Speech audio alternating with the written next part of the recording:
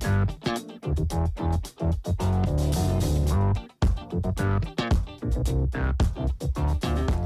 folks, and welcome to the Daily Ratings Podcast, a show where each week we sit down with Vincent Daly to get his thoughts on the latest movies he's been watching, both older films and new releases. And don't worry, there's no spoilers. Vince will give a brief review of the movie, share some thoughts, and of course, then rate the film. The daily ratings are always fair, honest, and most importantly, they're consistent. On today's show, Vince will be rating and reviewing Escape from New York by John Carpenter, Escape from L.A. by John Carpenter, Fantastic Mr. Fox, directed by Wes Anderson, Doubt by John Patrick Shanley, and newly released Godzilla vs. Kong by Adam Wingard. So stay tuned and enjoy the show.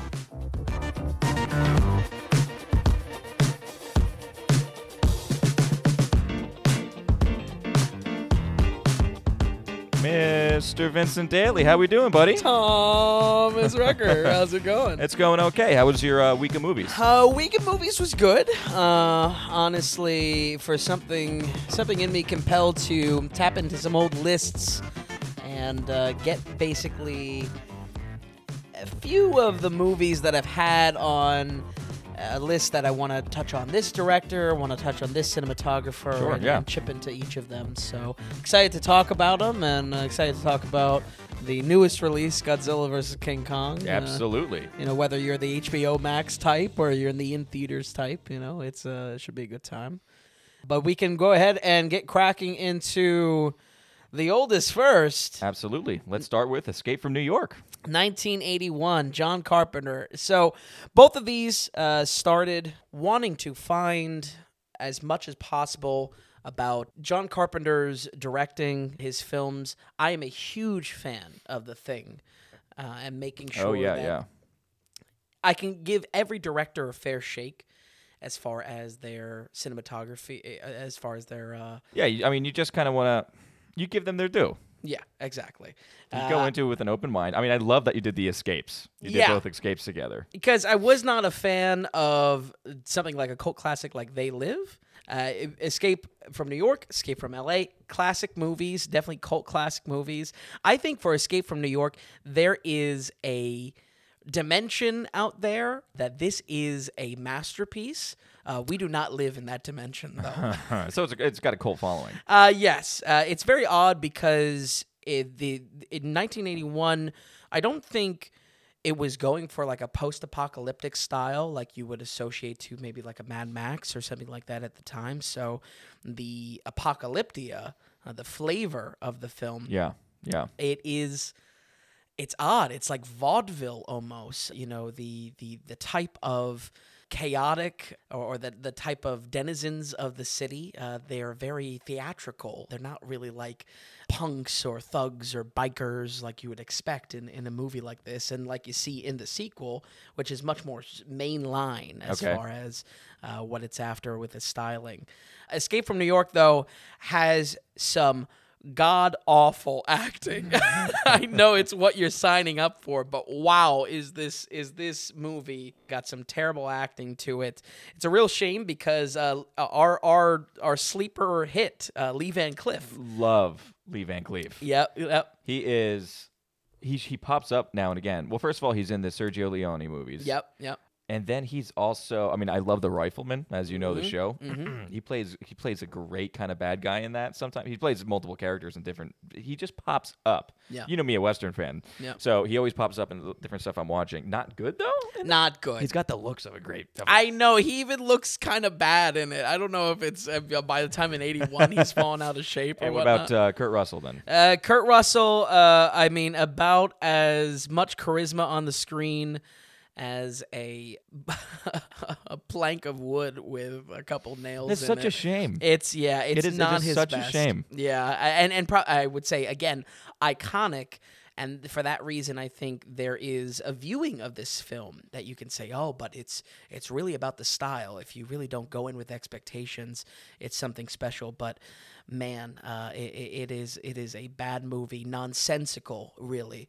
And I'm glad I watched it because I knew Escape from L.A. was, in my mind, a worse film. I always thought Escape from New York was better. Was really challenged by putting these two up back to back. Couple other notes. Music, very cool. Very early John Carpenter. He's on the synth himself for these soundtracks, much like Halloween. Very cool. Very cool. Yeah, a little out of place though. It's it's like I don't know. It's very odd when it's put in sometimes, and I really just tried my darndest to like this film, but it is absolute shit. It is no good.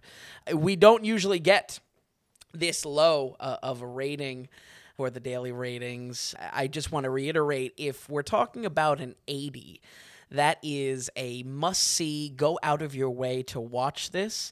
If we're talking about a teens, it is a must-avoid. We'll give Escape from New York a 17. Oh, my God. Escape from New York, 17%. 17%. It is. I mean, honest, I really tried to like it, too. Because we were talking... Honestly, if you tell me the premise, if you tell me the basic plot... the synopsis of it, and you give me Kurt Russell, Lee Van Cleef, I'm thinking this movie's got to be at least okay. Right, 80s, yeah, absolutely. How disappointed were you then? Very, because we were folks, we were talking before the show. I would have just been sad at the end. Right. Yeah, it's a little bit maddening. Is the feeling. We were talking before the show, folks. I mean, I'm a huge Metal Gear Solid fan, and the history of this is that Metal Gear Solid was inspired, or at least the main character Snake was inspired. Yeah, by this movie kind of kicked it off, catapulted or at least one of the best gaming franchises absolutely, of all time. At least in my belief, absolutely. Yeah, I mean that's. I'm not even a gamer, but I know that. Exactly. Yeah. So, yeah, rough stuff. So let's go ahead and go into Escape from L.A. Escape from L.A., the sequel. And to give you some of the background here, this is a 15-year gap between 81 to 96. Absolutely. And it's rough because you think with that amount of time, one, who's asking for this? I mean, certainly I wasn't in the audience base in So 96. when did the first Metal Gear come out?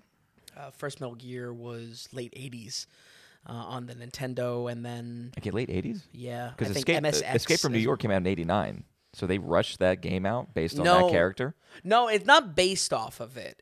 Inspired, really, by... Okay. Yeah, totally different. I'm just wondering, what was the big... Was Metal Gear 2 around that? I'm wondering, because you said what spawned it. I am assuming it might have to be the love for Snake. I think it is just literally... I mean, it's not the same character. It's literally just taking the main character as the name Snake, and then it is Hideo Kojima who creates the Metal Gear series. Right. And has it inspired from there.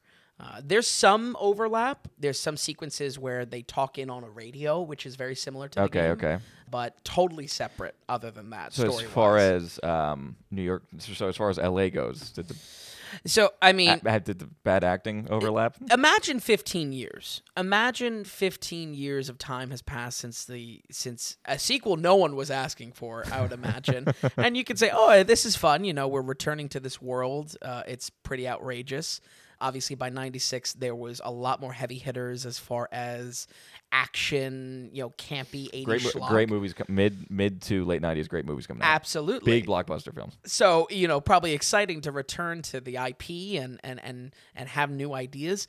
When I tell you this is the exact same story, almost to the point of parody. What was the point? I don't know. Who is asking for it? That's the review for Escape from LA. It appears to be better on the surface. It has a more cohesive style. The bedlam, the apocalyptia of LA is much more the punk, Mad Max type style. There's much more of a sociable style with what you're seeing on the screen, where with New York, it's very odd. You don't really say, wow, this is what a rundown city would look like. It's very odd in New York. With L.A., it's much more streamlined to that style because he's probably just going off of contemporaries at the time. Yeah, and plus, does it make a difference because L.A. is such a more it's not as a compact city and it's spread out a little bit more. Did that change up the movie a little bit? Maybe Haven't there's seen it, so I definitely don't a lot more jumping around the city, and there's a specific part, for instance, that's in Beverly Hills that is run by crazy people obsessed with, facial reconstruction and whatnot. But yeah, there appears, and I really want to lean into appears to be better quality, better style to it, but it is all thrown out because as soon as the film is separating itself from the exact same plot of Escape from New York, as soon as it tries to achieve something else, there are these god-awful 90s sports action sequences. Folks, there is basketball in this film. I remember I've seen 10 minutes of this film, and it was the basketball scene. There's basketball. There's a surfing sequence. It is so like rocket power 90s. It's not even funny. Sounds kind of great. Yeah, right. I wish it was. It's a tough one. It's a tough one, and it's such a shame because I think on the whole the film does do a lot better at telling the story of sending this criminal turned soldier into an area and then having his government turn on him. I think it tells it better, but boy, is it just every time there's something goes right, two things go wrong with the film, and it's rough. I can't wait. Oddly enough, for that reason, it is both much better and much worse. Okay. There's significant moves in both directions that it corrects from Escape from New York and gets much worse from Escape from New York. So we're going to give from Escape from LA a 12. Oh my God. It is worse. These are stinkers. Yeah, these are definitely stinkers. Absolutely. Wow. And to take the exact rating instruction of an 80 to make sure you make time to find a way to watch these films, make time to avoid these films. These truly, I mean, really, the justification there is that even with the cult following, these were not worth the time I put into it, which is a shame for sure. Yeah, I mean, these are bad. These are bad scores. Absolutely, 2 in a row too. Boy, absolutely. That's very rare. Well, hey, we're filling up that bottom level. We gotta flesh it all out. Tier. We gotta give perspective with everything. Well, okay, let's jump from 17 to 12. Let's see if we can get any worse from there. Mr. Fox, Fantastic Mr. Fox. Fantastic Mr. Fox. So this one is interesting. This is Wes Anderson, obviously a director that I quite like as far as, taking a look at some of his filmography with Grand Budapest, big fan of Royal Tenenbaums, a big fan of Life Aquatic. But when it comes to some of his animated features, which I believe there's only 2 of them, I wanted to give a chance to. I think secondary animation or even Western animation, stop motion animation, really a big standout right now. I look at trendsetters like Kubo and the Two Strings from big time. Lakitu, I think the studio is. Don't quote me on that, but I wanted to give it a shot because this was one of the earlier ones. A very, very entertaining film. I think the standout of Fantastic Mr. Fox are the charming characters and the fact that it keeps the focus just on the characters. It's exactly where you want it to be with George Clooney and these, real world analogs or real world parallels in like a Fox world, which is great. I think it's a wonderful film as far as how it's structured too, because you really are rooting for what is normally, I think, a very vicious type of character. As far as like a fox, you describe it as a carnivore or even like a prowler, but having a character as charming and with George Clooney behind the wheel, it is a wonderful time and a really good standout. I will say that as far as what I'm looking towards and what I'm interested to play the game in comparing to what is another Wes Anderson animated film, I should have rated Isle of Dogs already. Isle of Dogs is, of course, his newer release. and his second venture into the animated sphere. I think. Yeah, Isle of Dogs came after, correct? Yes. Yeah. Many. Well, not many years, but a good amount of years after. 5 to 7 range. As far as Isle of Dogs, I remember disliking it because, well, not disliking it, but not liking it as much as I. Yeah, actually, I remember talking about you after you saw that in theaters, and I thought a little lackluster on it. I thought you found it very. Was it heartwarming? I mean, maybe it was a while ago now. I thought you enjoyed it. I mean, I talked to you soon after seeing it. Maybe you were on a bit of a high from it. Yeah. And after thinking about it, you felt differently. Yeah. Was it heartwarming? Was it heartwarming? I just think my point about the focus kept on the characters that we care about and the characters that we want to see on screen. Isle of Dogs slipped up with that because it tried to juggle this real-world plot with the dog plot. When it comes to Fantastic Mr. Fox, that's not a problem, and I think as far as us playing the game of which is going to rank higher or where I think it's going to be positioned higher, I think Fantastic Mr. Fox is going to rank pretty significantly higher than Isle of Dogs in comparative works of Wes Anderson. Okay.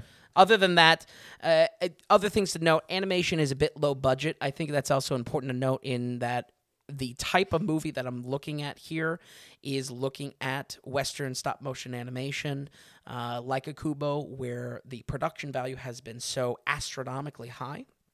This is 2008, and probably a lot more toned back, no less the first jaunt into stop-motion animation for Wes Anderson as a director. We're going to go ahead and give Fantastic Mr. Fox a 78. Okay, 78, very good. Yeah, Isle of Dogs got 70, so yeah. Oh, okay, all right, that's good. That's good. All right, 78. Yeah, definitely a very good score, though. I'm definitely into seeing that. I wasn't on my radar at all, actually. Fantastic Well, yeah, Mr. it Fox. kind of obviously is pushed back 2008 as far as, Yeah. for a while. Not many films of the 2000s, I think, can stand out because there's so much out there for in the last couple of years, but especially when it comes to this animation piece. But we'll go ahead and move on. And I believe 2007 or 2008, similar year, actually. Yeah, released 2008, and we're talking about Doubt. Yes. I didn't even plan that. Doubt, I landed on my radar because Roger Deakins, a top cinematographer for me, really like what he does as far as shot composition, color composition. You'll see him finally getting an Oscar nomination for Blade Runner, the most recent Blade Runner, and then also 1917. Oh, did he? Yes. Okay. And an Oscar win, nominated hundreds of times probably, but, well, that's embellished. But, yeah, a really big fan. So rather than go about in the director's style, I wanted to look at some of his works. And Doubt is a star-studded film. It really is, yeah. I mean, we're talking Meryl Streep, Philip Seymour Hoffman, Amy Adams, Viola Davis. Absolutely. Yeah. And, I mean, a pretty fascinating movie because it's not so much a really compelling movie to look at what's happening on screen. This is definitely what some would call Oscar bait because of how much talking, how much dialogue there is to it. There is a lot there that is left to the conversation that's supposed to spawn off of this film. And I think it's a fascinating watch because of that conversation piece. The conclusion that you're left with at the end of Doubt is definitely meant to leave a final piece that you're discussing with whoever you're watching the film with, who is right, who is wrong, and I think it's a interesting movie to look at in that way. For that reason, though, the screenplay is absolutely the strength here. That's got to be, yeah. Yeah. Well, and how the delivery as well has to be good. Yeah. Philip Seymour Hoffman is fantastic. So good. It's ridiculous. Meryl Streep, fantastic. You know I'm a fan of Amy Adams. Yeah. This is, I believe, a little bit earlier in her career, but yeah, for her, I mean, kind of, yeah. Yeah. She had so many hits after this. I mean, right. she's really doing quite on a streak there. And I love Viola Davis, too. Absolutely. She's phenomenal on screen. And she, if I'm correct, she got the Oscar nomination for one or two scenes in the film, but she's that powerful. Yeah. I mean, there's a lot of compellingness to the screenplay, but almost ironically, for what I was focused on this film and why it was on my list, to watch how the shot composition is, to watch what Roger Deakins was doing behind the camera, it was not the most interesting to watch, and I that kind of left me a little disappointed, if I'm being honest, that there wasn't more to the entertainment factor of why is this a movie versus just a play. And it was once a play. I believe so. Yeah, I think it was a play first simultaneous. And John Patrick Shanley wrote the screenplay and the play, I believe. Yeah, and directed then. Yeah. Wow. So, I mean, talk about involvement. I mean, that's his baby, basically. Yeah. Did it come across as kind of Glengarry Glen Ross, where it's like, oh, this is a play? And because the actors and the writing, this is coming off it's a classic movie as well. I think well done. I think maybe a little bit better as far as does it really need to be a movie as far as the Sure. medium versus a play?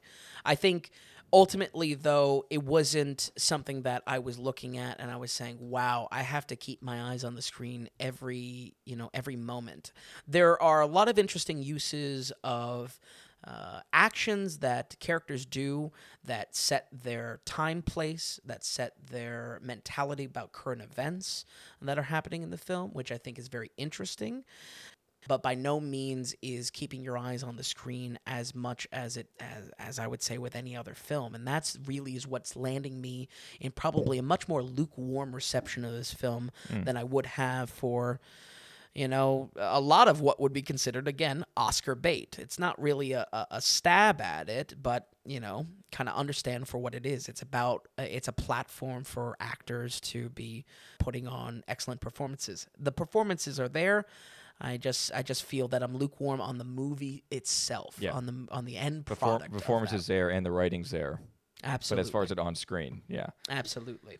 Certainly, I think worth your time if you're interested in the subject matter of doubt. I think it's absolutely going to be something that you can take time to watch, or if you haven't seen it already. But for me, is it something that you have to make time for?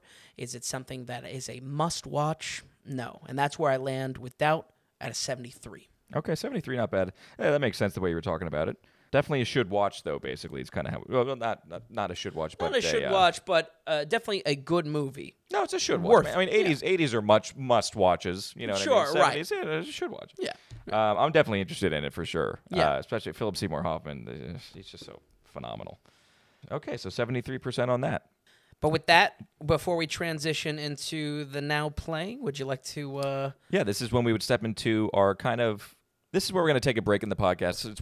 We'll explain. It's one of our earlier podcasts. So in between our kind of older films and ones that are just been released in theaters, this is when we want to take a time to thank our producers. We call it basically the producer segment. And we just want to take a little bit of time here. And those of you who donated, we'll read your name. Unless you want to be anonymous and say you want to be anonymous, and we won't say your name. But we'll give you a shout out, and then we'll say how much you donated. The way we take donations is through PayPal, and you can write a little note there, and we'll read your little note. We don't want to break here and do ad breaks for mattresses or for sure. Yeah, random food packages and meat and, just shilling products that we don't care about, but we want the money because our pockets are empty. What we want to do is we want to create a little daily ratings tribe here where we go by the value for value model.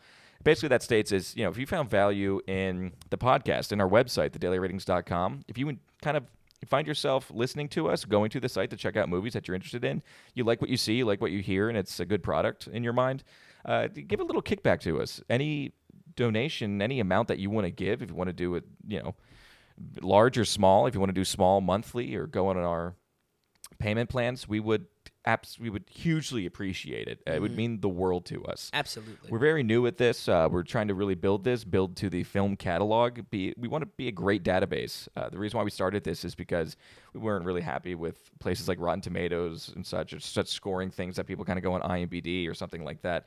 It seemed like everything wasn't grounded. There's no rules on Rotten Tomatoes, first of all. You look at the crazy 100s versus the lower scores. It's just people constantly disagree.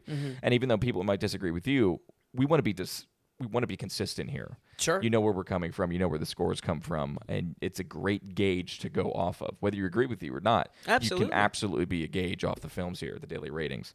So again, if you enjoy this a little bit, if you see or find yourself going to the site, please just give a little kickback to us. It means the world. It really does. And you can go to the dailyratings.com. You can go to the donations tab. And again, it's just through PayPal. If you want to leave a note, go for it. You want to be anonymous, just say, hey, I want to be anonymous, but appreciate what you're doing. Here's some money. Pretty much enough on that. So we'll continue with our film that either just came out, now in theaters, and we're going to go with Godzilla vs. Kong. Godzilla vs. Kong, the epic finale of the not Universal monsters, but the Godzilla Kong cinematic universe that they're trying to spawn off.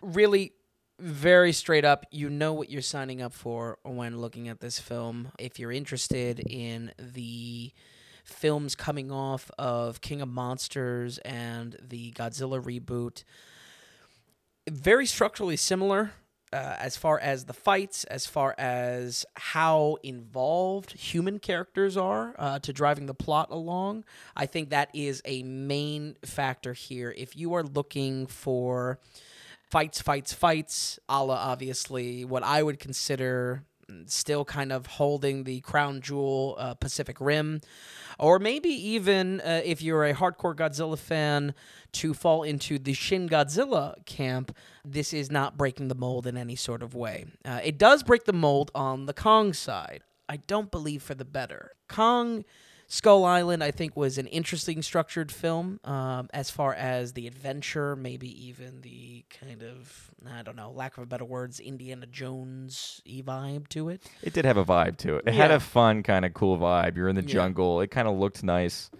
I wasn't a fan of the movie, but it did have kind of a cool vibe to it, yeah. Yeah.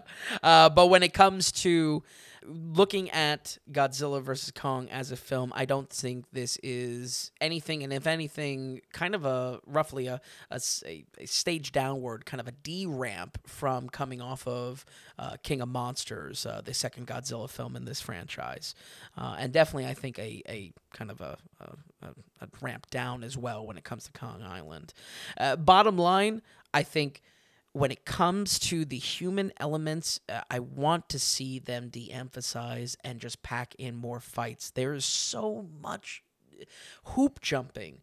To have these characters bring Kong or jump to set piece for even set pieces that I don't even find that interesting as far as the fights themselves. And when the fights themselves happen, it ultimately feels underwhelming. Because what you want to basically just, you're going to see a monster movie. Exactly. And all you want to do is see monsters Absolutely. fight. I mean, and sure, the arena, if you want to call that the settings Sure. of these, sure, that makes sense that it's important. So they want to kind of setting hop or place jump around the world to have this.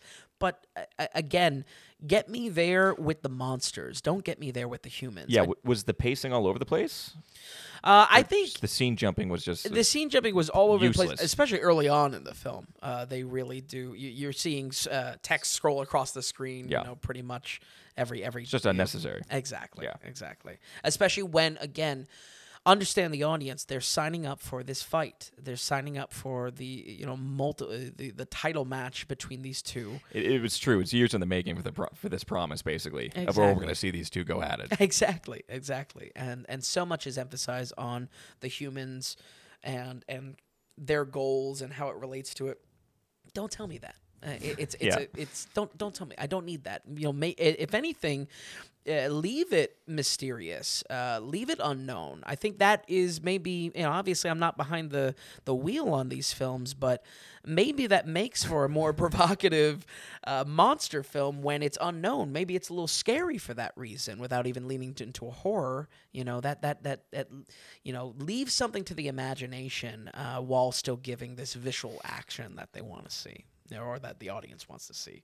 Certainly I wanted to see, and I think, unfortunately, it comes out once again, not to overuse the phrase, but a lukewarm type of conclusion to this cinematic universe. I highly doubt this will be the last one, with how much money they've been throwing at this and building towards it. Yeah, is there a plan to keep going in this I same honestly don't franchise? know.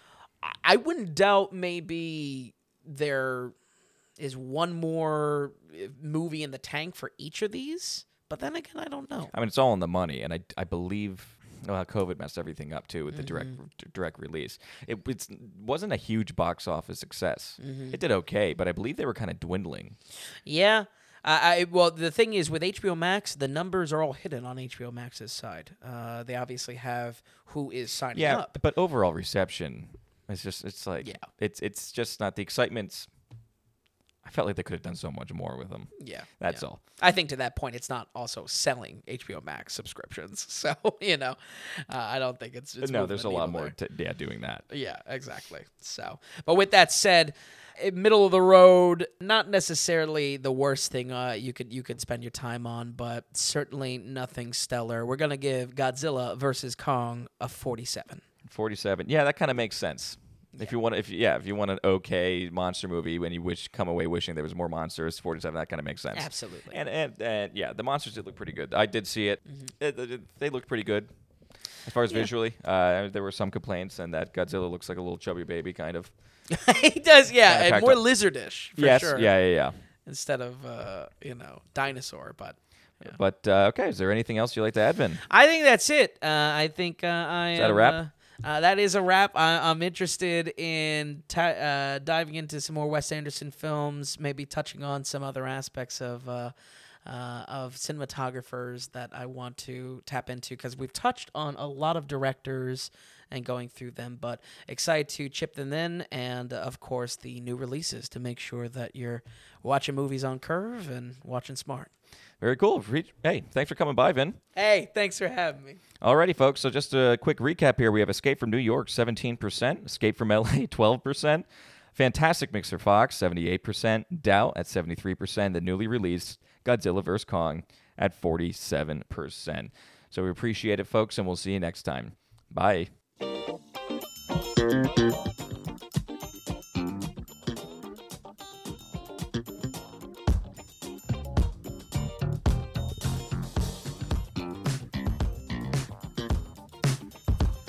If you enjoyed the podcast, if you would, give us a good rating or tell a friend about us.